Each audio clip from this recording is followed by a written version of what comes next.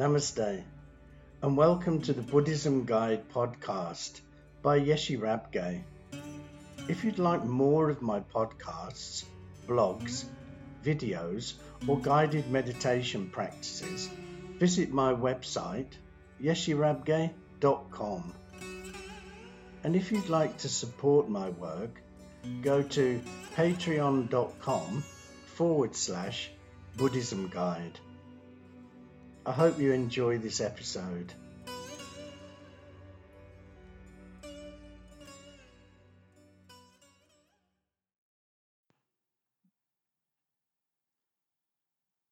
This episode is called Cultivating Virtuous Qualities. I believe there are 3 qualities everyone should try to cultivate, not just for our benefit, but also for the benefit of everyone we come in contact with. The 3 qualities I'm talking about are being humble, contented, and grateful. Humility. I personally feel more at ease in the company of humble people.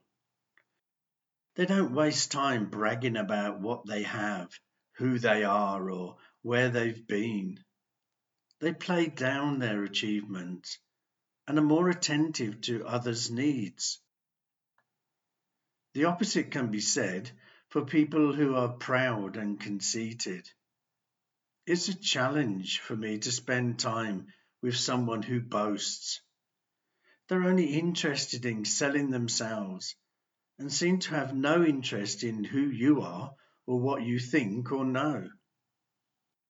I've always found people with pride to also have the biggest egos, and usually the biggest mouths to go with them.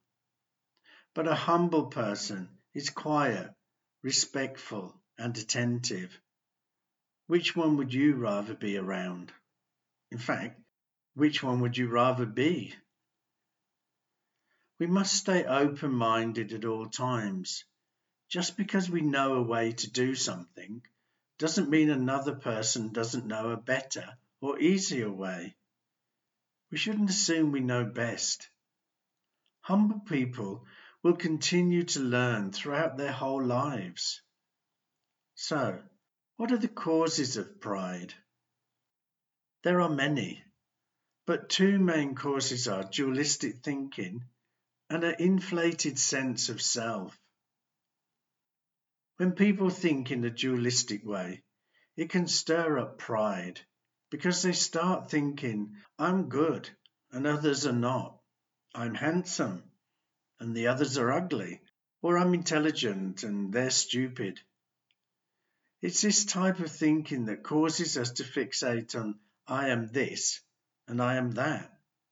We start to emphasize the sense of self, which leads us to become attached to who we think we are. Both of these lead to pride and conceit. Buddha stated, by being alert and attentive, he begins to let go of cravings as they arise. But whatever he begins to accomplish, he should beware of inner pride. He must avoid thinking of himself as better than another, or worse, or equal, for that is all comparison, and it emphasizes the self. So it's clear, humility is a trait we have to work at, or we can find ourselves getting wrapped up in pride. Now, the pride I'm talking about here is our overinflated sense of self. It's not the pride we have for our children, loved ones, and so on. This type of pride stems from love and compassion. The overinflated sense of pride stems from our ego. So do this reflection practice whenever you get time. Look at pride and humility. Which one do you lean towards? Think back over the past few days and see what situations stirred up pride in you and which ones made you humble.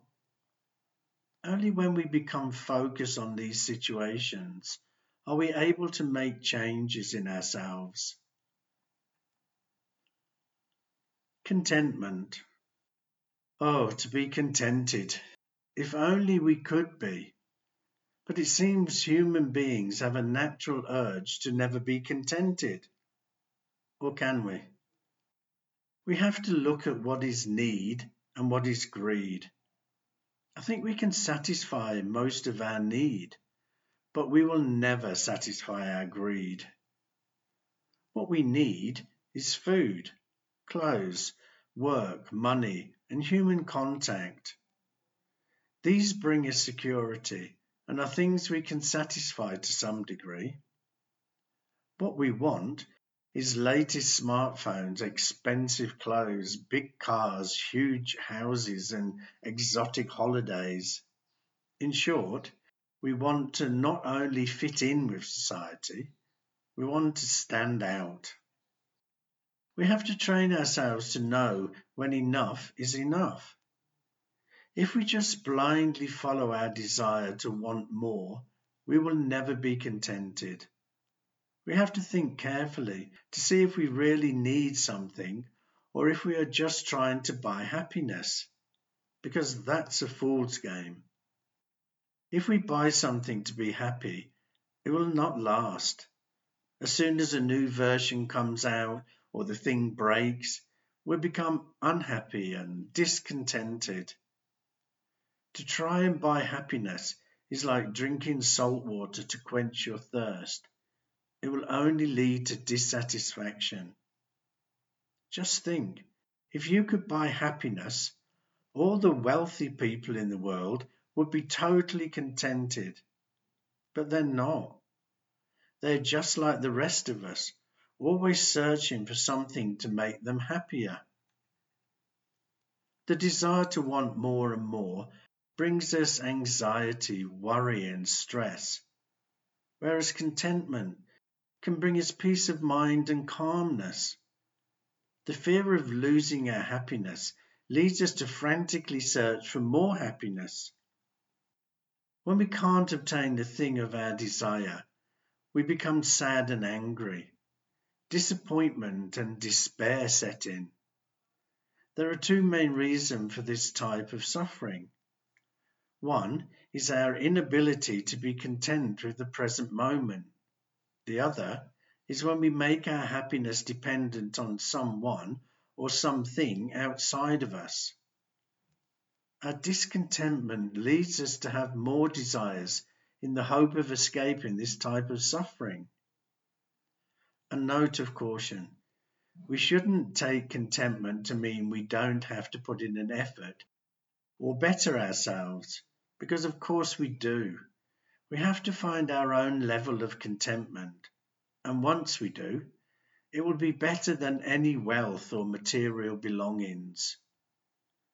As Buddha said in the Dhammapada, verse 203, contentment is the greatest wealth. So again, whenever you get time, reflect on these points and ask yourself these questions. Am I content? Do I have enough to satisfy my needs? Do I chase after happiness in material things? Do new things bring me happiness? If they do, how long does it last? So give all of these points a lot of thought when you get time to do a reflection practice. Gratitude. Gratitude means to be thankful for and to remember the help others have given us. We should also try our best to pay back any help we've received if and when the person who has helped us needs it. Buddha stated, these two people are hard to find in the world. Which two? The one who is first to do a kindness, and the one who is grateful for a kindness done and feels obligated to repay it. These two people are hard to find in the world. Lately, it seems that people have very short memories where being grateful is concerned. Gratitude is a virtue we should do our best to cultivate. This is only one part of gratitude as far as Buddhism is concerned. In Pali, gratitude can be translated in different ways. One of the ways literally means that you know what someone has done for your benefit. So instead of it being an emotional thing, as gratitude is usually seen to be, for example, we say things like, I feel grateful. The literal meaning makes it more intellectual. This translation seems to involve an element of knowledge. We know what has been done for our benefit. This is an important point because it takes in the interconnectedness of everything. If we just sit down and eat our dinner without being aware of what we're eating, who planted and harvested it, who packaged and delivered it, we will not be fully grateful.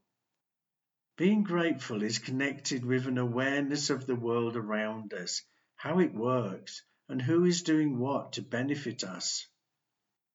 So, in a reflection practice, think about your last meal and follow the process back from your plate to the seed in the ground. Think about all the people involved in the process. It could be a fairly long list. We should be grateful to all of these people because they have benefited us by providing food that we can eat. It isn't easy to set pride aside, focus only on what we truly need, or recognize how everything is interconnected, but it's worth it to try. Allow yourself the room to learn from past ways of thinking that have kept you separated from the benefits of these essential qualities of humility, contentedness, and gratitude. As you cultivate these virtues, you'll find you're giving a gift not only to yourself, but to the world around you.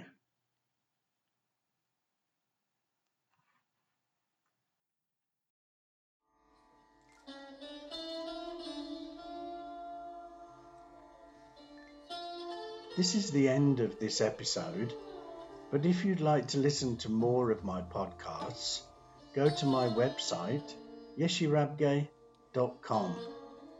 So thank you so much for listening. And remember, the only person we can ever really know is ourselves. Bye for now.